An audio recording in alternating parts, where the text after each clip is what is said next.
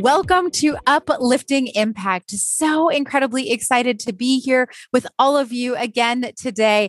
And I'm excited too, because I get to talk to a long lost friend, someone who I've been following for a really long time. We met, we're not even going to say how many years ago, but we're able to reconnect to be able to have this conversation. So it's a real delight to me because she's a rock star. There's really no other way to say it. So Evie Walker is actually here with us today. She is the founder and CEO of Offer. Offer is a national talent brokerage. You can find information at www.offer.co. And what she looks for are board members and CEOs who want to find a way to really bring in high performing teams. So her main focus is debunking some of the mediocre. I can never say these words right. Meritocracy. It always gets me. Meritocracy myth, abolishing performance reviews and exploring how to ensure that the future of work, and I love this, that the future of work is a virtual 30-hour work week where Black women are thriving.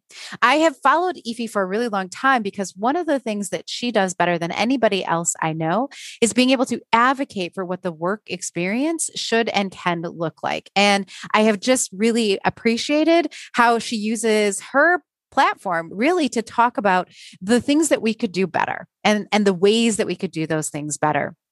She also, through her work, makes sure that she's connecting people, constantly connecting people and putting people and helping getting, people into the right positions at the right time for the right organization. So we are so excited to be able to be here with you, Evie. Thank you so much for making the time. Thank you so much, Deanna. Appreciate it. Yeah, so there's so many questions that I want to ask you, but the first one I want to talk to you about is this 30-hour work week. Explain this vision to me. Explain it to our listeners. What does it look like and why is it so important? So I start with the premise that Black women are constantly rewarded for toil. We are constantly told that we are superheroes. We are applauded for jumping, twice as high, working twice as hard. And my reflection as the oldest of 6 kids, as the child of Nigerian immigrants, someone who watched my own mom toil away, oftentimes with multiple jobs, as she knocked it out of the park at work, but also did so at home, was this burning belief that Black women were made for more than just toil. Yeah. Our rest should be celebrated. Our leisure should be celebrated. And so as I think about the company that I'm building and also the workplace that I envision for the future, it's one in which someone like my mom wouldn't have to choose between those two things, right? So she could be a leader at work, but also be a leader at home, as so many Black women are. It's so amazing because I think that, people are talking a lot about the pandemic and all the changes and all of the, just like things that we thought were impossible. I can't tell you how many times I'd be in a call with somebody and they'd say, oh no, we could never do virtual. Oh no, everybody has to be in the office. And they had these things that they were holding as truths that we've been able to debunk, right? Like we've been able to say, like, these are absolutely not true. And there's so many different, right, positive things that have been able to happen because we've been able to take away those, like, I don't know, founding truths, right? These things that people held to be objective, but that really weren't objective, that were really much more subjective. But I guess one of the questions, right, people are going to be thinking is like, how do you get there? Right? How do you get there? So that's an amazing vision. But what changes would need to happen in order for us to get to a place where we really understand what that looks like? So I think a couple of things are true. The first one being that we have to understand the world as it is.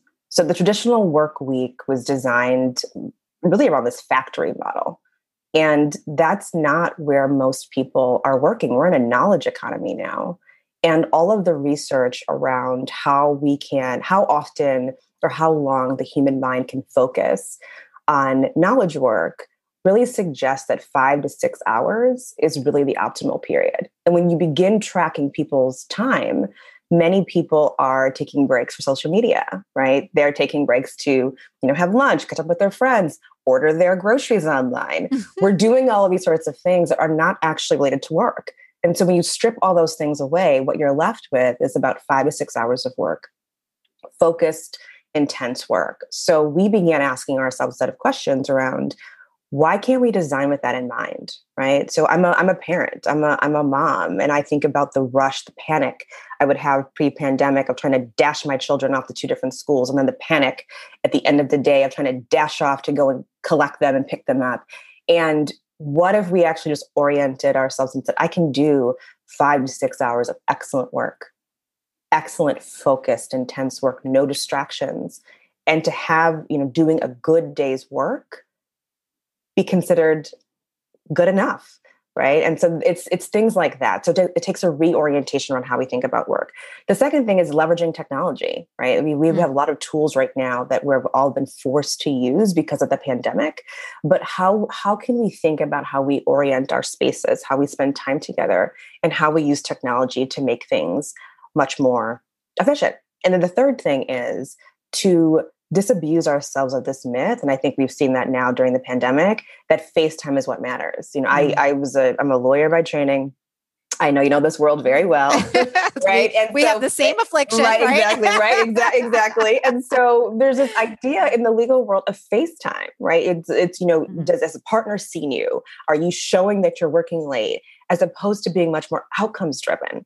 Let's focus on the outcomes. Am I achieving the outcomes that are set? And how I do it really shouldn't be of your concern, right? Like let's focus on the outcomes as opposed to forcing people to show up and put on a show for you, as opposed to focus on the hard work of actually delivering results for your. I wish I could underline every word that you just said, because honestly, that's how we run our organization, right? We have some core hours that we have for everybody on the team, but because we're all over the world, it's important for people to get the work done in the time that makes the most sense for them. They have outside things that they're doing that are really, really cool and that we want to continue to support, but none of that would be possible if we were constricted. Right. I think people think about it as an asset to hold on to some of these things, but I actually think it's a constriction, right? On the ability for your people to be innovative, to show up fully, to actually complete the work at the level of professionalism that they want to, because they have to take into consideration all these other things and expend their energy on all these other things that take away from their capacity. Right. And so that's exactly right. That's exactly right. And we're seeing it even now at our firm. O4 focuses predominantly, as you know, on C-suite level hires and working with companies to find top talent in core C-level positions. And what we found in the midst of the pandemic is that many more companies are open to remote work. They're open to work from anywhere. And that has changed fundamentally the quality of their talent pool, because now they can draw upon talent from anywhere in a way that a lot of companies pre-pandemic were not willing to imagine or envision. And I think that it's a two-way street. I think what we're seeing is that people are having expectations that are changing from the organizational level, but people who are looking for positions also have expectations that are changing too. And, there's this really interesting push dynamic that's going on between both of those forces that I think is going to land us, I hope, exactly what you articulated as the vision. I hope so too. Yeah. That's a phenomenal. Okay. So one of the big questions I have to ask you, right? Because I know that majority of what you do is you're focusing on, I can't even say a majority of what you do because you're doing so many awesome things, but one of the big things that you do is to help find C-suite candidates, right? For these positions, with a real emphasis on looking for people who have diverse backgrounds.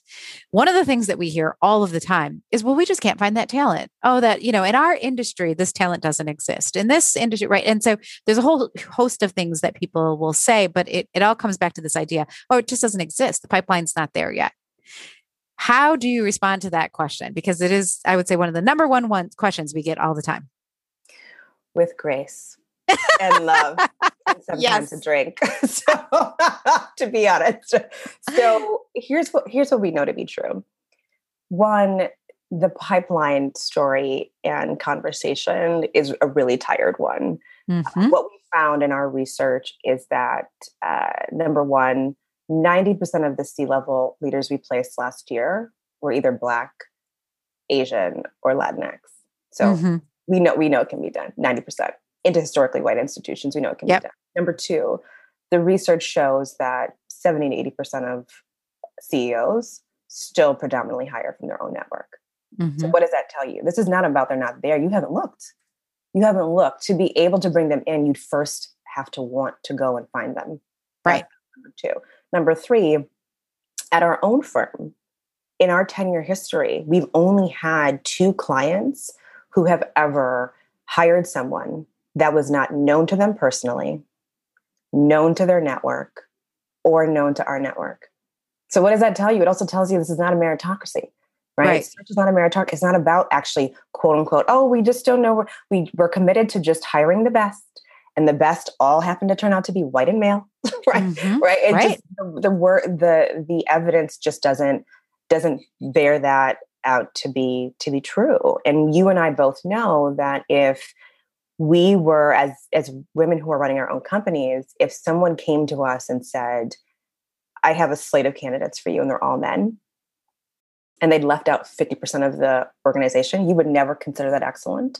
You would not consider that high quality. How could it be if you've left out half of the world? And so we take a very similar approach, which is to say, any organization that is claiming that this is about merit and that this is just about the pipeline isn't really serious about the reality of who's actually getting through your doors and who you are seeking out. And typically, you're seeking out people who are like you, right? And who remind you of yourself. The last thing I'll add is that there was some research that came out a couple of years ago that I think the average white person only has one Black friend, right? And yeah, so I saw that. As a woman of color, any woman of color who is working in corporate America, or quite frankly, working anywhere, the idea that we would only know one white person is laughable. It would be a barrier to our success, right? So some of this is about who do you feel like you need to be in proximity to, right? As you're thinking about building your company and building your teams. I think one of the things that I would add to that is, when you're thinking about the network, it's not just about if you know that your network might be detrimental to you being able to pull in a diverse group, that's also where you start to make some really concentrated and intentional decisions about how you expand your network, right? Because it takes a while to build a network. And that's why being able to partner with an organization like yours that has a much more diverse network, that means, thinking about like, what are the systems or structures that we have in place that are just perpetuating what our current normal is, right? That those are all steps that organizations can pretty easily take once they recognize that this is an issue. And that's much easier, I think, than continuing to have the same conversation about, there's a pipeline issue, right? I think it's simpler and it actually solves for the challenge in front of them. You know what's interesting about that though, Deanna, is that I don't know what I have found in the last 10 years is I actually don't know that that's any easier. And the reason I say that is because changing structures and systems requires a confrontation. It requires you to examine self. It requires you to, quite frankly, examine your water, right? And we take a groundwater approach at O4. Every client that works with us has to first undergo a talent and culture audit where we are examining their culture. Who thrives here? Who gets stretch assignments? Who gets promotions? Who has access to senior leaders? What are the unspoken rules of success? And then we take that information and we go back to the client, usually the CEO or the board, and we walk them through our findings. And we won't work with you unless you are A, willing to examine your water, and 2, you're willing to publish those findings publicly. Wow. And so it is a confrontation. You have to then say, it's not the people, it's not the fish, they're not the problem. If you and I, if we're taking a groundwater approach, this is not my analogy, if we were looking at a pond and there were certain fish that continued not to make it, I think you and I would both look at the water and say, what's in the water? Right? But when it comes to DEI, the focus is always on the individual. It's always on the fish. They need to get stronger gills. They need to work harder. The fish aren't there. When in actuality, it's your water. You need to examine first what's in your water and then be intentional about making certain changes within that water. And that's the work that we do at O4 in helping organizations do the examination, sit with that information, and then say, here's what we're going to do about it. We are going to give everyone the buddy treatment, right? Like you are going to give everyone access to the unspoken rules that all your buddies get when they're thinking about joining the firm. You are going to publish that information to make the search process much more democratic. You are going to hold virtual, informal coffee chats the same way you would with your friends, right? These are very systematic bias interrupters that we're putting into place at every level of the process. And I really love that you made that distinction too, because I was thinking like what's easier is to do something about it than to just keep like repeating it. But you're right. There is a ton of hard work that has to go into changing what your systems look like and changing the way that your thought process looks like and changing even where people are putting blame or, and how people are identifying that. So I really appreciate that clarification too of the point. So I guess one of the things that I think, if I was listening to this, I'd be thinking, well, confrontation. Okay, just even that word alone makes me feel like this is something we couldn't do, right? That this isn't a pathway that we could move towards. So if there's somebody who's thinking, we do have some problems with their water. There's some real things that are going on there. And I would love to be able to put it through a cleansing system. I don't know how to keep with this analogy, but you understand what I'm saying, right? I do.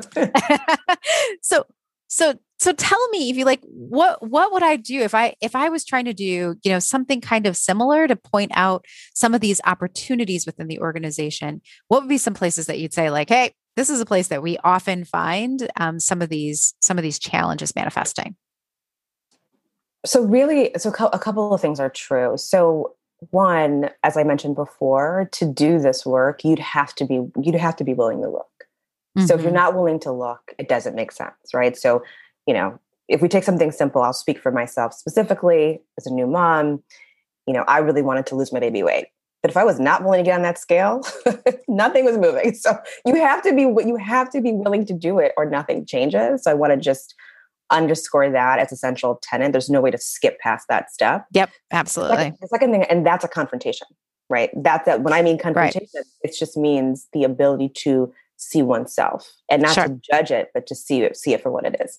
The second thing I'll say is that where we see this play out are in many of the places I've already mentioned, which is to say, just at a baseline level, there are still organizations that do not track hiring, promotion, stretch opportunities, access to senior leadership, pay gaps, pay equity. They do not track those things along both race and gender. Right. And when you do that, this is research coming out of McKinsey and Lean In, if you do not do that, you will leave out women of color. Right. And all the research supports that. And that is a simple tracking. We haven't even gotten to the stage of doing anything yet. And yet I have a client right now, or, we were talking to a potential client where even the act, when we asked them for a list of people to speak with and said, please identify them by race, ethnicity, and also gender, they were willing to do it for gender. They were not willing to do it for race and ethnicity. Yeah. Even the white leader would not put down that she was white. Right. And so that in and of itself is telling. So if you're not willing to track who's getting paid, who's getting access to Deanna as a senior leader, who's getting stretch assignments, who's getting guidance around organizational politics, then you can't fix what you're not tracking or measuring. So that's what I would say is the initial, you have at a baseline, you've got to know who's in your organization. You've got to know who's getting promoted. You've got to know who's getting hired. You've got to know what sources, who's doing the referring. You have to track along all of those dimensions before you can begin making real change. And, I think it's sometimes as simple as like even asking the question can be how you start that process, right? Because some organizations that we've worked with have never even asked the question. And because they've never asked the question, right, they're not at a stage for having that confrontation because they haven't even begun to sort of think about this as an opportunity for them. And so I do think that there's so much that can be learned. What do they say? What gets measured gets done, right? Like, and so, and so if you're not even willing to go down that pathway to try and figure out what is happening in your organization, I think the other thing is a lot of these, disparities are often invisible because the people who are perpetuating them, the people who are part of it, they're in the water, So they can't tell that what's going on in the water is not right. Or That's that something's, and they're thriving in the water too. That's right. correct. So that's the other thing too, is like, you see other fish who aren't doing as well, but you're like, but why? Because I'm thriving. So you can too. Right. That's and so right. you need sometimes to have that I think that data actually can provide a good filter to allow you to see what's actually happening around you. I would also add though, that there needs to be a willingness to celebrate the canary in the mine, right? So for so often it is Black women, it is women of color we are the canary in the coal mine. We are the ones sounding the alarm that there is a problem. And if you silence the findings, if you silence, which we've had organizations where then we say we cannot work with you. Right. We had an organization that tried to bury the report, right? And said that it didn't happen. That's true. It was a complete denial. And we said, we're walking away. We have a promise to our network of 10,000 leaders all across the globe at every level of leadership. And one of those promises is that we will say the hard things. We will stand in proxy for them. And if you will not tell me and will not share with me publicly, then I can't possibly bring that to my network. So the other thing I would underscore is that when the leaders of color in your organization are saying this is a problem, you have to start from a place of belief, right? Yep. You have to suspend your disbelief. And that is a shockingly hard thing to do. I had to tell a potential client, look, in our engagement so far, you have missed 2 meetings with me. It took me 3 weeks to schedule with you. You did a complete no-show twice. And I'm letting you know that I will not move forward in this engagement unless that is going to change, because you're not going to do that to anyone that I introduced you to. And it took her aback as a senior leader who has not actually had that conversation so directly. And so that was a choice. And I said, I want you to think about it. I actually don't want you to answer me and tell me, oh, you'll fix it. Think about it. Give it a week. And then if you believe you can show up in this way, that you can carve out the same amount of time that you would expect someone to carve out for you, then we can have a conversation and we can move forward. But without that, deal's done, right? And so you have to be willing to listen to that. And I can do that as an outsider, as a consultant, choices who feels very free. It is harder to do that. So hard to do. So hard to do. And if they do it, yeah, you're right, giving them the space. It has been so amazing to talk to you. I would really love to have like a part 3 to 500 with you. So we'll just go ahead and schedule that. And okay, I promise to show up. But in the meantime, if there are people, and I know there are, who want to connect with you, who want to learn more about your work, who want to be one of those clients who gets to walk alongside you and kind of learn from you, where should they go? Where can we send them? Really, there are 2 places. So I'm very active on LinkedIn. So you can find me at Efi Walker. That's I, F as in Frank, Y, last name Walker, common spelling. And then to our website at O4. So that's www.o4, O, F as in Frank, OR.co. Awesome. Well, we are just so delighted to have learned from you. I took all kinds of notes as you were chatting. I'm sure we'll get lots of really great feedback from this conversation. For those of you who are joining us here on the Uplifting Impact podcast, just want to say thank you for being here. This is, the kind of conversation that we know that if we're having them, and we're having them frequently, and we're thinking about the questions that were raised, we can help to move our organizations forward to be much more equitable. We can move our organizations past some of these excuses that we have and into some of these confrontations so that we can actually all be better. So really grateful to have had this conversation. Share all this wisdom so that other people can also hear what we've learned today. And also we'd love to have you come back. So we'll hope to see you on our very next episode. We here at Uplifting Impact believe that this work is the work. It is how we move forward in the world and how we all become stronger. So thank you very much. We'll see you on the next episode. Bye. Thanks so much.